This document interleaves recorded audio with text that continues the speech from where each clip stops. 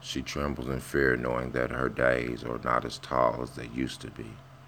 I stand in the window watching as she continuously cries out. Her tears roll through the fields and over the trees. Screams bellow, stars flicker, the skies strike back. The ones who know the truth, those who have always remained as they were in the beginning, frantically race away, as if they sense her grief becoming more powerful than she. Horrified, glancing over the pages, chapter after chapter, ripped from the spine, she reminds her Judas of their betrayal. Her voice whisks away dreams like a broom to an ant hill. Her tantrum provokes the mountains to bleed and the brightest star to hide. But vengeance is not her message, for a mother does not seek reprisal from her children.